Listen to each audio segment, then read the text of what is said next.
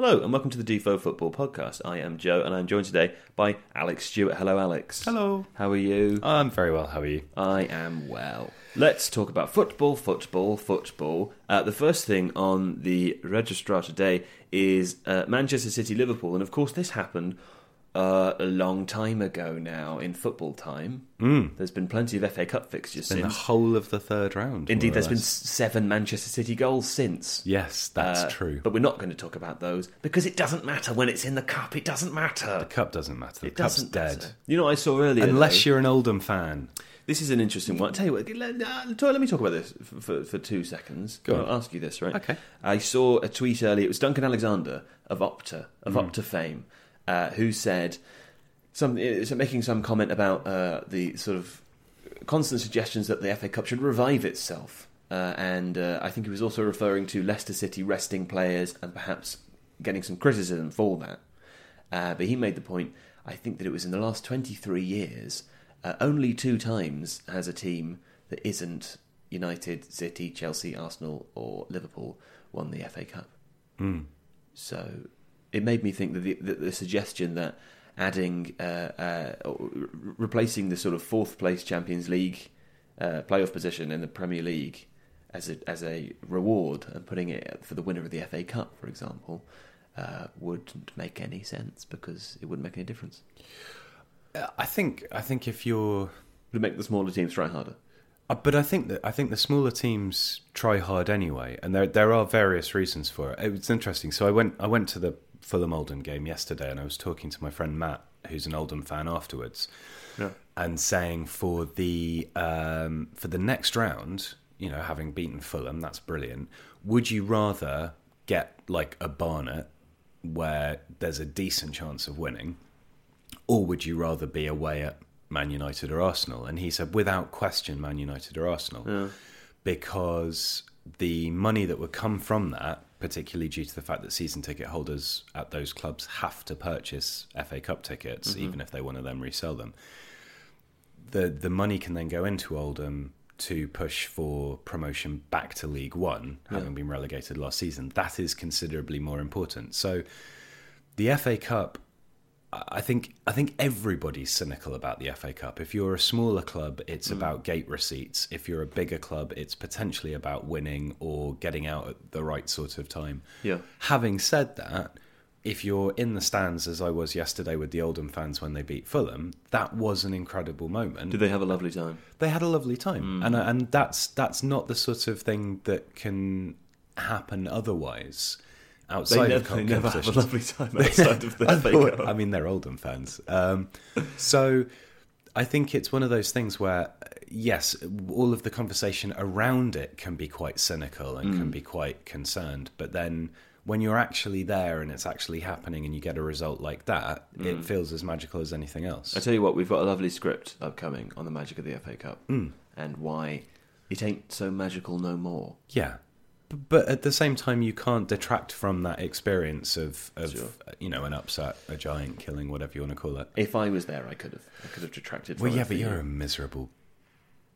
Anyway, the game that we're going to talk about first, of course, as I mentioned, is Manchester City-Liverpool. It has been quite a long time, but it was a big game, and it could be the sort of game come the end of the season that presents itself to us as the biggest game, the most pivotal point in the season. Of course, Manchester City reduced the gap to 4 points. Lots of discussion before the game and indeed after that. Had they not won, it might have been curtains. I mean, that's a 10-point gap. Probably would have been curtains, right? With the way that Liverpool are playing, Yes. very difficult to surmount. I think, yeah. I mean, it doesn't matter, but City have certainly lost games that you, or a couple of games that you might have expected them to win. I mean, to be fair, probably the only, and I think Klopp said this afterwards, you know, for him, City away is the hardest game of the whole season. And for City, Liverpool away, the hardest game of the whole season. So, with a team like City, because of how they performed last season, there's an expectation that they will just steamroller over everybody else. Yeah. And I think it's been shown that that's not the case. Can I ask you then, do you think, obviously Liverpool have improved? Yes. And we've talked about that before, there are various reasons for that. is it more a case that Liverpool have come up to the level of Manchester City last season, or have Manchester City also potentially worsened? I think it's both. I think that City, obviously, De Bruyne's been injured for the best part of the season so far. I think he's slowly coming back, but Fernandinho's absence as well created significant issues. We're going to talk about and they've had issues at left back too. So the depth of the squad has perhaps been exposed slightly, particularly in that defensive midfield position. Liverpool, on the other hand, have improved. They have, I think they've been tactically more astute under Klopp this season. They haven't been as frenzied in terms of their pressing the whole time.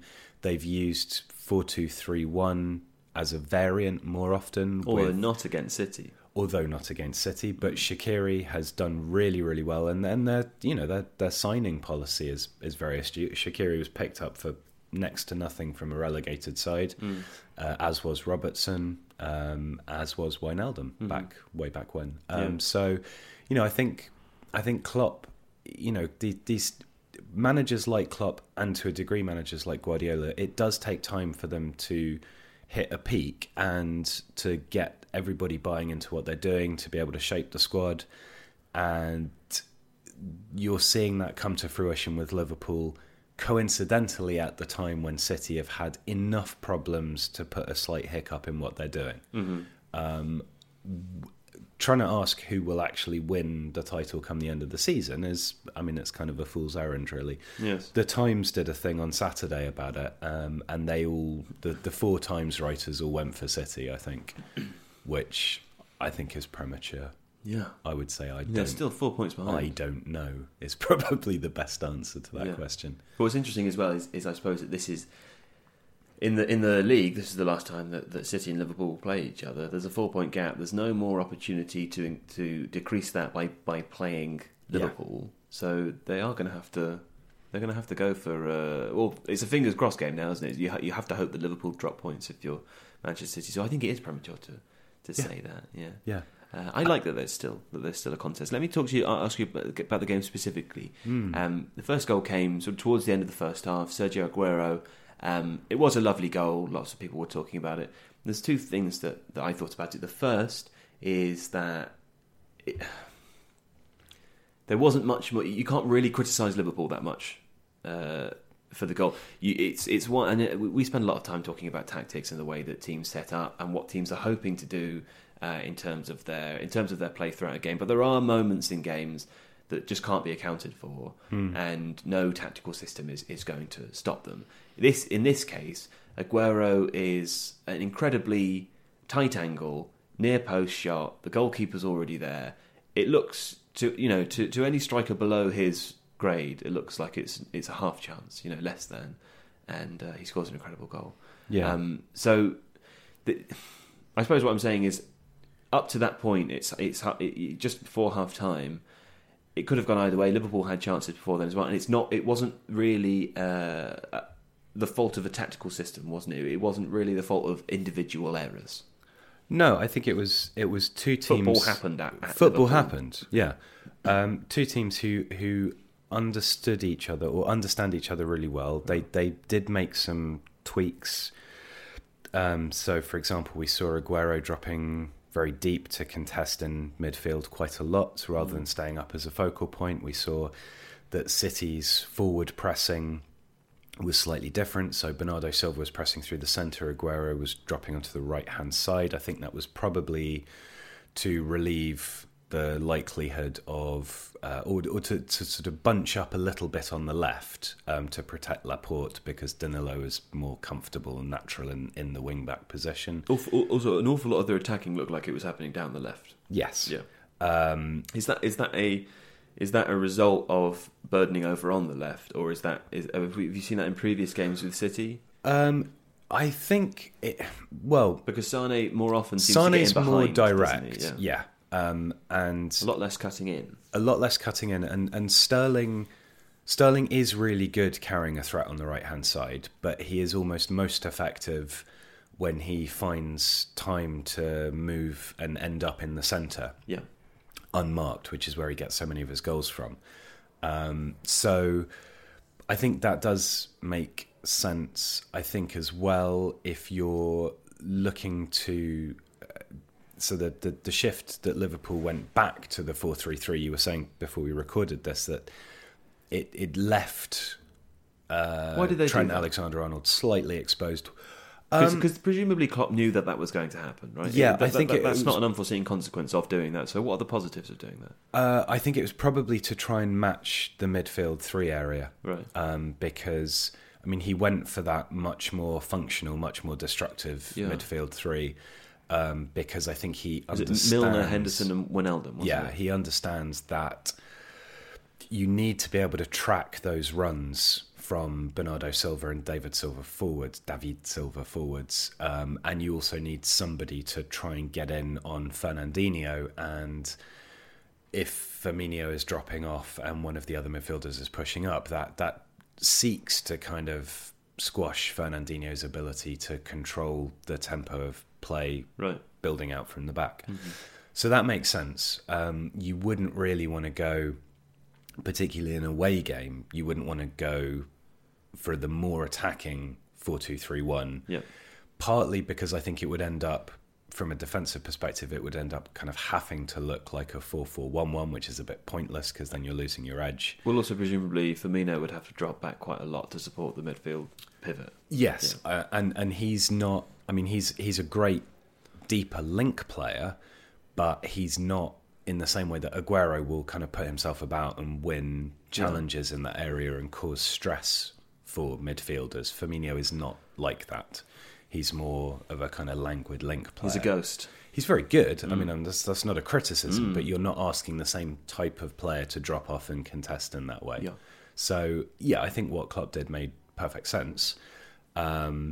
But it did leave Trent Alexander-Arnold a little bit exposed on the right-hand side. Yeah. Milner was having to come across a lot, but then worried about where David Silva was and tracking those runs. So it meant that Sane was able to have quite a lot of space on the left-hand side and attack that way. Plus, it's another, Guardiola does like doing that thing where you shift, and it was noticeable, particularly in the first half when City were attacking, that so much of the play was on the left-hand side that the right-hand side was wide open. And whenever Sterling got the ball, he was in an awful lot of space. Huge amounts of space. And that is a classic kind of thing of positional play, to seek to overload one side and then suddenly drag the play back on the other side. Okay, well, let's talk about Fernandinho. And this is probably by now a bit of an over-discussed topic. I find these sorts of situations quite funny because Fernandinho will go from the underappreciated player to the player whom all of the large Twitter accounts start tweeting about as is he the most? We said this last season. Oh no, of course. I'm not doubting our credentials. I'm just saying I'm enjoying the fact that in the space of a week you have the irony of a situation where huge sort of fan Twitter accounts are asking if Fernandinho is like the most underappreciated player. I think if everyone's tweeted about this today, I don't know if that counts as underappreciated. No, and he certainly shouldn't be because it seems to be even more this season. And what would be interesting if we'd had more time today, we could have gone back to look at the last few fixtures that Manchester City struggled in and lost, right? And it is, of course, no coincidence that Fernandinho was missing. How much of an impact that made, and the specific the specific reasons for that is something we probably don't have time to go into. But it's quite clear, isn't it, that he's probably Manchester City's most important player. In the sense that there's no replacing him. Yes, I mean, position. We could say a different conversation is to question whether positionally within Guardiola's system, that's the most important position. But in terms of squad members, given that there is no direct replacement for Fernandinho, he is the most important player. And I'm going to quickly move this. Hold on, I'm going to start again. Can you tell me if that is? That's looking. Yeah, that's on you? Yeah, that's on me. Okay, there's nothing on me. He's the most irreplaceable player. Let's say. Yeah. Well, I think, and just explain to me why, because. Sorry, I'm gathering my thoughts. It's obviously he's in the middle of the pitch, right? We know that, and we know that everyone else likes to go forward, and we know things like He's got lots of good positional awareness, so he makes good tackles and stuff. But that's not just what he does. To describe him just as a defensive midfielder is not accurate, is it? No. So he kind of does everything. He does. He's not as creative from deep as, say, Busquets was, but he does have that ability. When he came from Shakhtar, he was more of a 10 almost, and because of his, I think probably because of his physical ID, his height, his stamina, he got moved back to the defensive role, but he still is able to play those kind of passes. He does various things. He sets the tempo a lot. So one of the things that City will not do is kind of go helter-skelter forwards and just attack straight away necessarily. And Fernandinho is the guy who kind of almost acts as a cutout between the defensive phase of the build-up and the attacking phase of the build-up, and decides to a degree whether it's when you go forwards or not. I think obviously there's the screening of the defenders and that the obvious elements of his game, but I think it is that ability to assess the situation and work out, is this somewhere where we need to start recycling possession? Is this one of those situations where I can launch a long pass forward to a Sané or a Sterling? Is it an opportunity for me to carry the ball forwards? And that's why he is kind of the Busquets of that team. Because he takes quite a lot of shots as well. I mean, it's not unusual to see him appearing at the edge of the box and having a pop. No, but that's also because by default he's moving up to that position to establish that kind of first defensive line ahead of the centre-backs. Yeah. I think one of the things that surprised me about City was that the injury to De Bruyne had less of an impact than I had expected it to have. Yeah. And that's partly testament to how good De Bruyne is, in that he fits into that system and performs that role so well that you almost can't envisage the team functioning the same way without him. But Bernardo Silva has come in and been amazing. Hard to drop. So in that regard, like you said, it's as much about how that player functions and what their specific abilities are as it is that replicable in somebody else within the squad. Yep. And probably the two most natural replacements for Fernandinho would either be someone like Fabian Delph as a kind of destroying, shuttling midfielder, or someone like Gundogan who can play that deeper role but as a playmaker. But they wish they'd kept James Milner. Well, possibly, yeah. That was only half a joke. No, I don't think it is a joke. But I mean, Milner doesn't quite have the same physicality. But Fernandinho is one of those guys who can do all those different bits, and crucially, and most importantly, not just can do it, but by and large decides correctly when to do which bit. So, okay, tell me this then, right? Because we know he's good. We know he's important. We know he's right? good. Everyone says it, Alex. He's important. We know that, right? Yeah. He's 33 or 34 years old. Yeah. The other big talking point regarding Fernandinho is, as we mentioned previously, the lack of a natural replacement currently within the squad, or at least the lack of a replacement to replicate the job that he's doing as well as he does it. Yeah. And we've seen that from fixtures in which he's been missing. Where do Manchester City look to replace him? Who in the world of football is available to replace him that is not a similar age, that is not already embedded at the club they're going to stay at for the rest of their career, for example? Because that type of player is quite rare. Having said that, if you and I had sat down and talked about Fernandinho when he was still at Shakhtar, and we would be very unlikely to have said that he would have fit this role perfectly, right? No, and I think anybody who says that they would have assumed that is talking bollocks. So, is there anyone currently playing that you can point to who Manchester? Because presumably this is what Tiki Bergenstein and the rest of them are going to be thinking. Yeah, where do we go? Where do we go? Who do we replace him with? Can I tell you that next week? Sure. Because I'll look into it properly. Because I think I think what's interesting. Well, there's a video in that. Who replaces Fernandinho? There's a video in it because it's not just answering the question, but it's actually how do you go about answering that question that to me is quite interesting. Okay, well, we'll talk about that next week. There are some things that I'll look into that.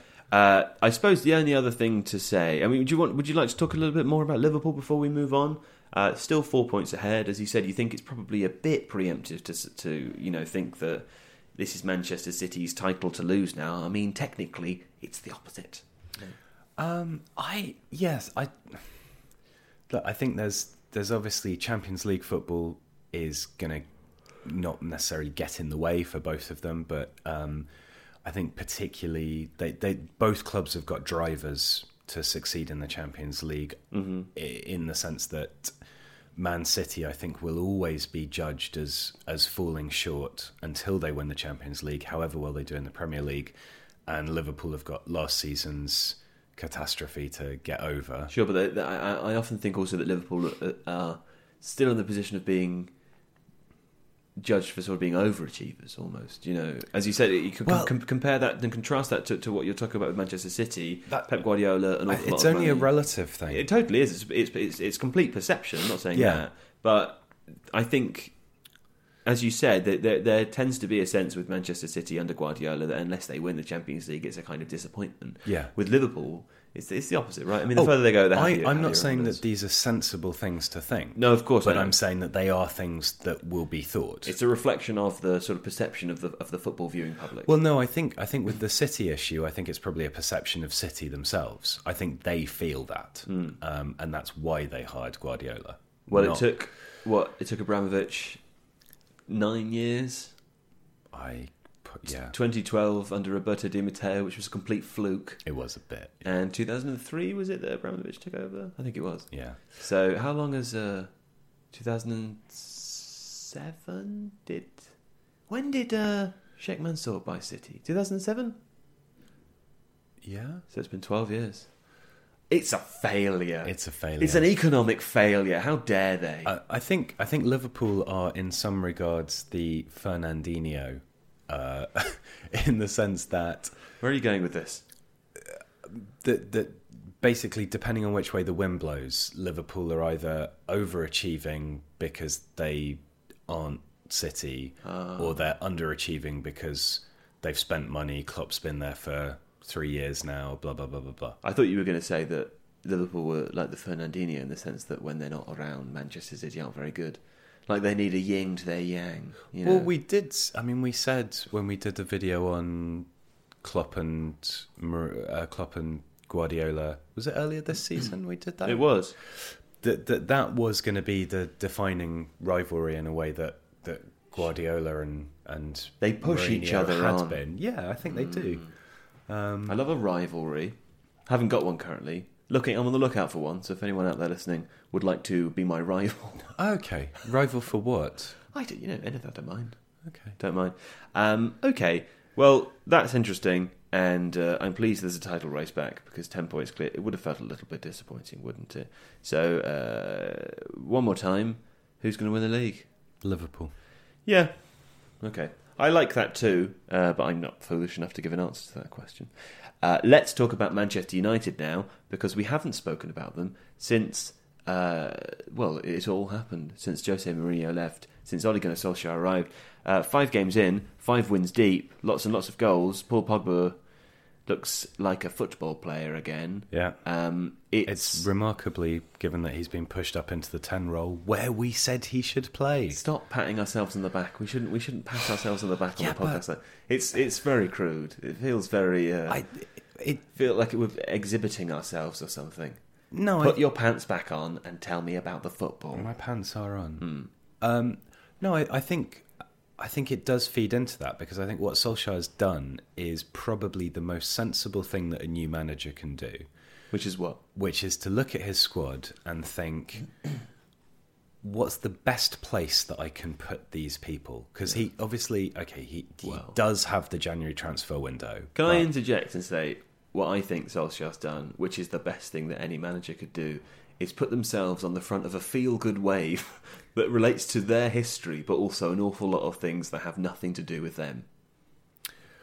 And arrive at a club with incredible football players who, for whatever reason, were not performing under the previous manager, whether consciously or not. But that is part of management. And then join the club at a time when the next 5 games are Huddersfield, Bournemouth, Newcastle. That has definitely helped, Reading. for sure. Cardiff. But at the same time, so much of management is about engendering a sense of goodwill, of enjoyment. The intangibles. Right. And Tifo's natural enemy. yes, Because we can't explain and quantify them. And I think, United is a club that, I'm sure all clubs harp on about this, but this sense of the United way of doing it, a certain kind of style, and to have that's why I think sensibly United have always sought to use former players as coaches, people who understand what it's about, and bringing somebody in who does that, where you've also got Carrick there, you've also got one or two others that are around. How much of that is a lie, helps. though? How much of that is a lie? Because we hear this a lot. We know that Manchester United is this behemoth of a football club, that there's many jokes about it, but they're quite close to the line in the sense that the club put the business before the football, right? We know that they're all about branding and that they've been incredibly successful at it. And the reason that Ed Woodward is the CEO is because of the job that he did on the other side of the company, right? So when we hear about this United way, what does that mean? I mean, I know that loosely it means attacking football and playing quickly. I know that that's loosely what it means. But it's kind of bullshit, right? I mean, it sort of doesn't mean anything other than a kind of a loose sort of brand term so that the fans can feel like they... Because really all it means is good things, and fast good things. Yeah, and then when every fan says that, for them it means something slightly different, right? That's probably true. I think there's two things to say. Firstly, that the idea of a style of football that a club kind of clings to, and it's not just United. Yeah.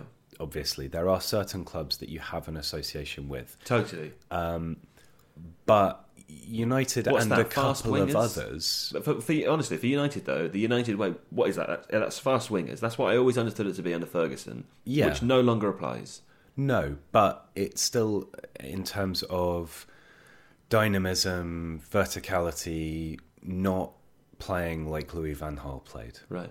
Try hard and be quick. Try hard, be quick. Right. Football. Never say die. This is what I mean, though. Be football. And I don't mean to take away from the fans' enjoyment of that term. No. I'm just saying it's quite hollow. Isn't it? But I think what's interesting is that the idea of a brand of football, cricket, rugby, whatever, it's become a term that gets used a lot now, and has been maybe, I don't know, for sort of 4 or 5 years or so. Like, what's your brand of cricket? What's your brand of rugby? Yeah. United kind of tied themselves to that idea of having a brand at all quite a lot longer before this was a generally considered thing. Well, they did it when Moyes took over, but it didn't seem to reflect on the pitch. They did it when Van Gaal took over, and didn't. And the thing that what what I mean is they've been talking about it, like the idea of there being United a way. way. Sure. That's that they kind of got on that bandwagon before a lot of other people did. I think the only reason for that is because Alex Ferguson was there for 26 years. Yeah, quite possibly. I'm not saying that that's not the case. I don't know why I'm so angry with you. I don't know either. Listen, all I'm saying, right? What are you trying to say? I'm trying to say that it I don't agree with that. A red herring for me is when a club who are sort of as business savvy as Manchester United take hold of the fan narrative and use it themselves.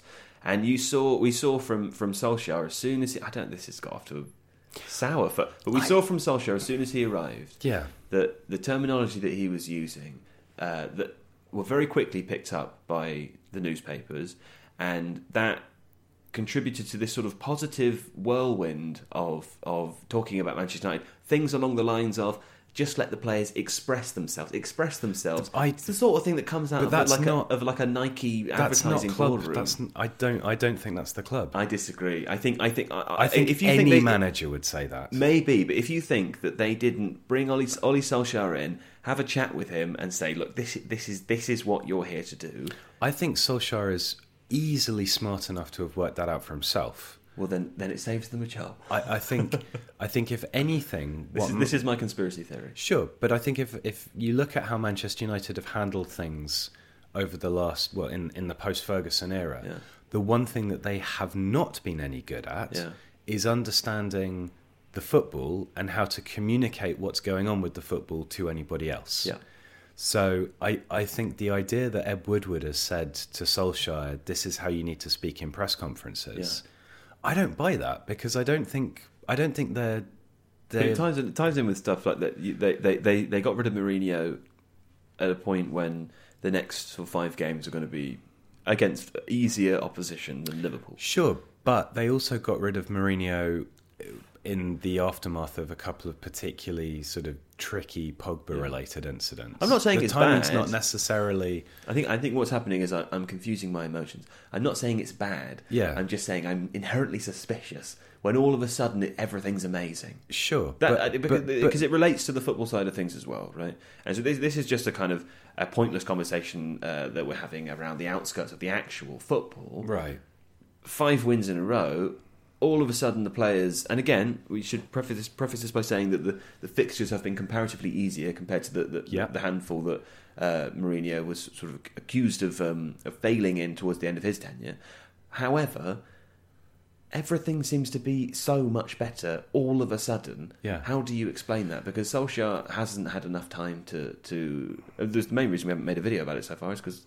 What is there to say? We can't tell what's happening with Solskjaer because there's not been enough games. Right, but you're going to ask me what he's done anyway. No, I'm not. I'm going to ask you what the players are doing. Yeah. And I stopped you talking about 10 minutes ago when you'd already started saying this, but what is happening? Why is it all of a sudden so much better? For some reason, it makes me annoyed. Okay, well, honestly, I think some of it is down to simply picking players in the positions that they're used to playing. And that wasn't happening under Mourinho. But when was Pogba ever played as a 10?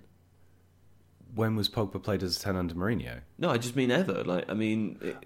Well, he's not really been played as a 10. The point that we made when we talked about it is that Pogba is most effective without when defensive responsibilities.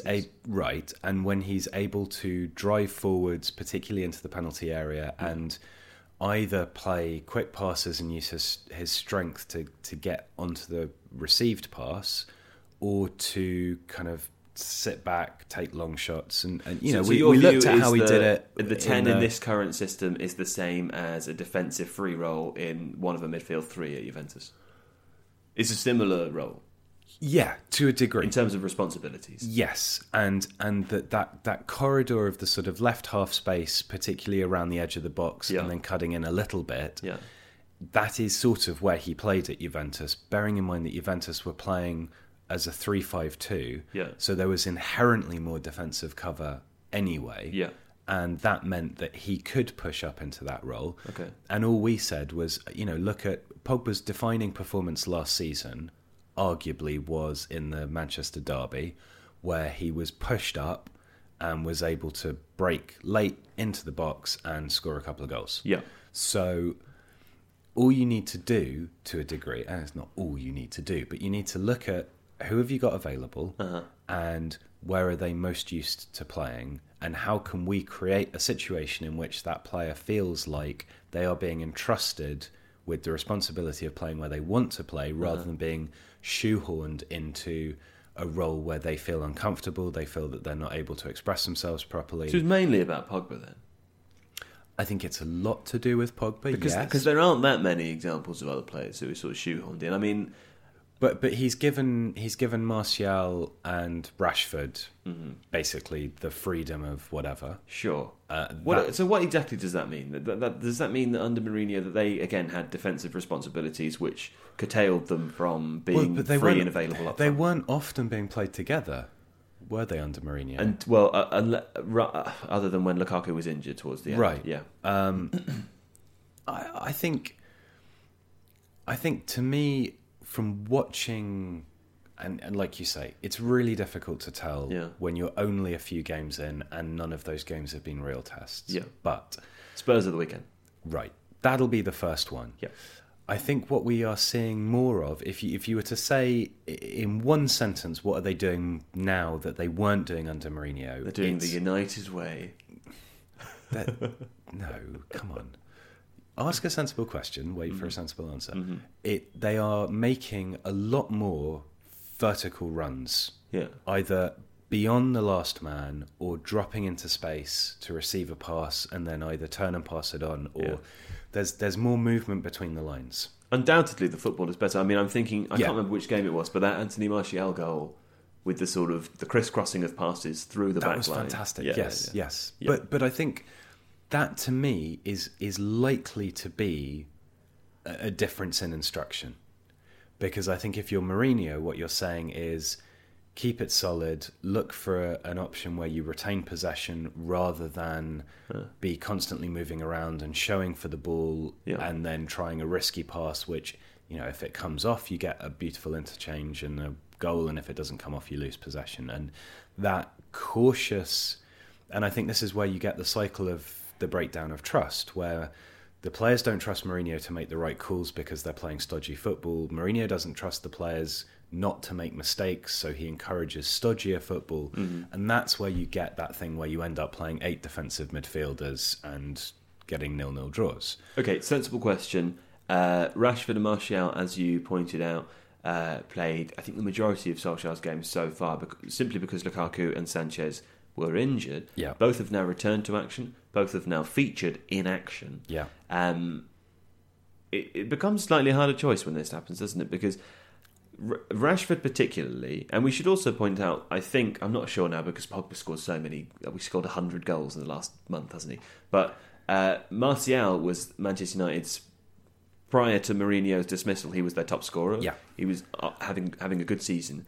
Rashford, again, if we go back to the sort of intangible Man United values thing, just seems to be the total epitome of that. Yeah. And he's everyone's favourite player in the world. Yeah.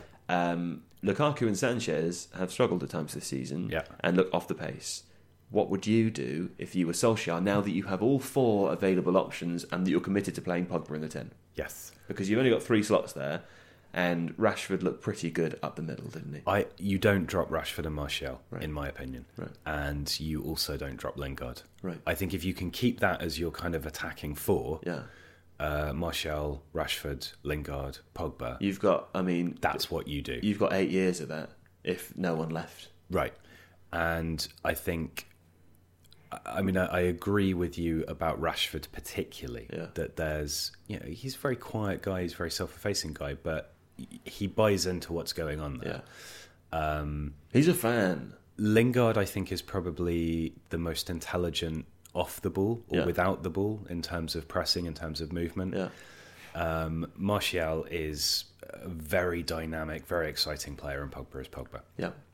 I would get rid of Alexis Sanchez for as much money as you can get for him from somebody. I wouldn't care who. Yeah. And Lukaku is a really good plan B option to bring off the bench. Right. I mean, he presumably, this is another conversation for another time, but unlikely to be happy with that, right? If that were the case. Yeah. That player is a first team starter at most clubs in the world. Yeah, definitely. Yeah, so. But he's not at most clubs of the world. No. And that's where I think someone like Solskjaer might have an advantage over Mourinho, in that he might be able to persuade him for the time being, this is what we need you for. And there will be games where, you know, look at when Lukaku was deployed on the right-hand side for Belgium in whichever game it was, I can't remember, and he was superb, not playing as a central striker. Yeah. So there are tactical variations that you can employ Lukaku for. In certain games, he will be crucial. Yeah. But I think particularly in the Premier League at the moment, that's got to be the front four that you start with because they're all playing so well at the moment. And why would you upset that unless you particularly needed to? Yeah, yeah. Sanchez, I think, is a waste of space now. I just don't think he cares. Goodness me. Anymore. Well, I mean, all reports which is very suggest sad. that he's more G'd up than ever. Well, that's, I mean, I don't know.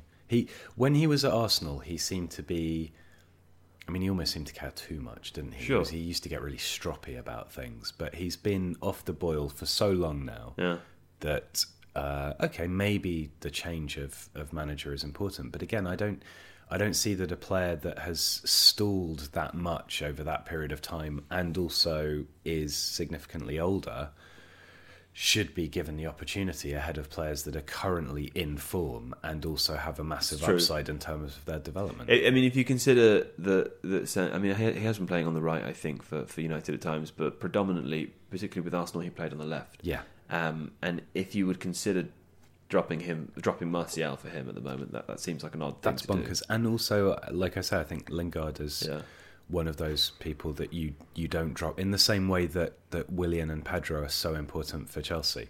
Yeah. Lingard just brings that intelligence and that movement to what United do that allows the others to have the space to perform. And Okay. I Well, that's all of Manchester covered. Brilliant. And one bit of Liverpool. So that's the end of today's podcast. We won't be back next week, incidentally, because we're doing another podcast this week, and I'll be doing it with Seb Stafford-Bloor, who is Tifo's content editor.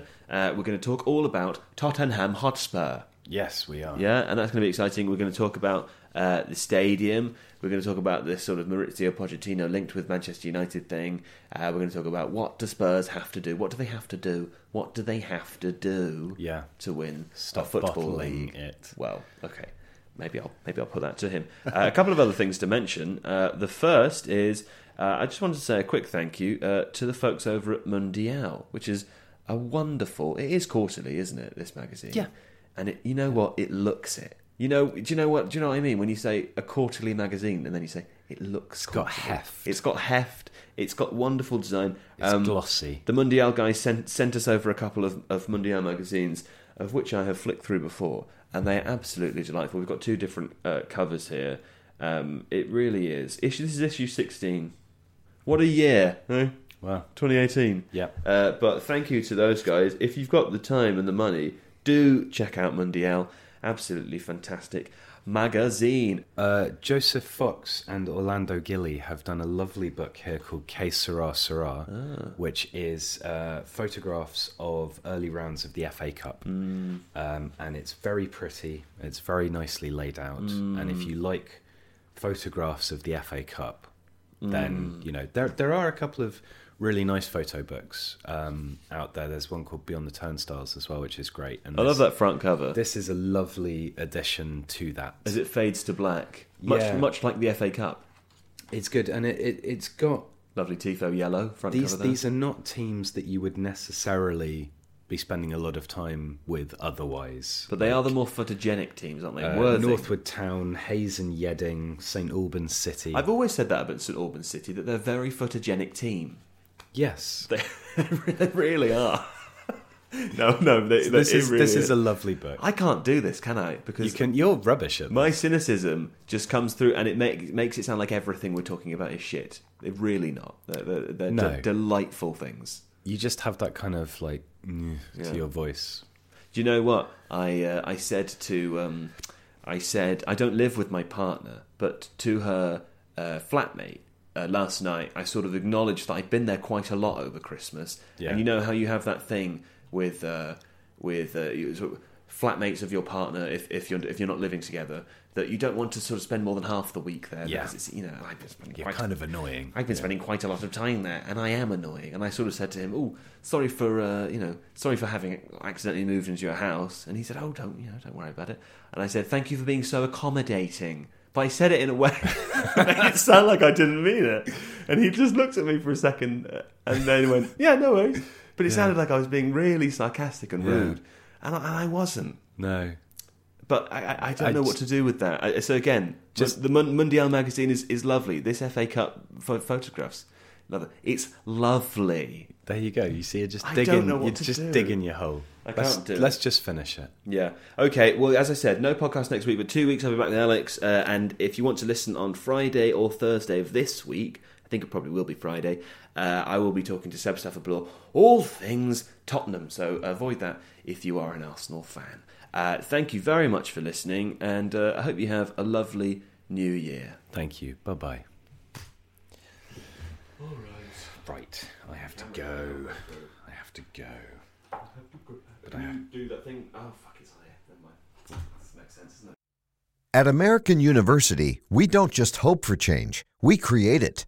We don't just dream of a better world. We make it a reality. With a graduate degree from AU, you'll access expert faculty and connections throughout DC to develop skills and experience to turn your passion into purpose. And that purpose can make all the difference in your career. Discover the difference a degree makes at american.edu/grad school.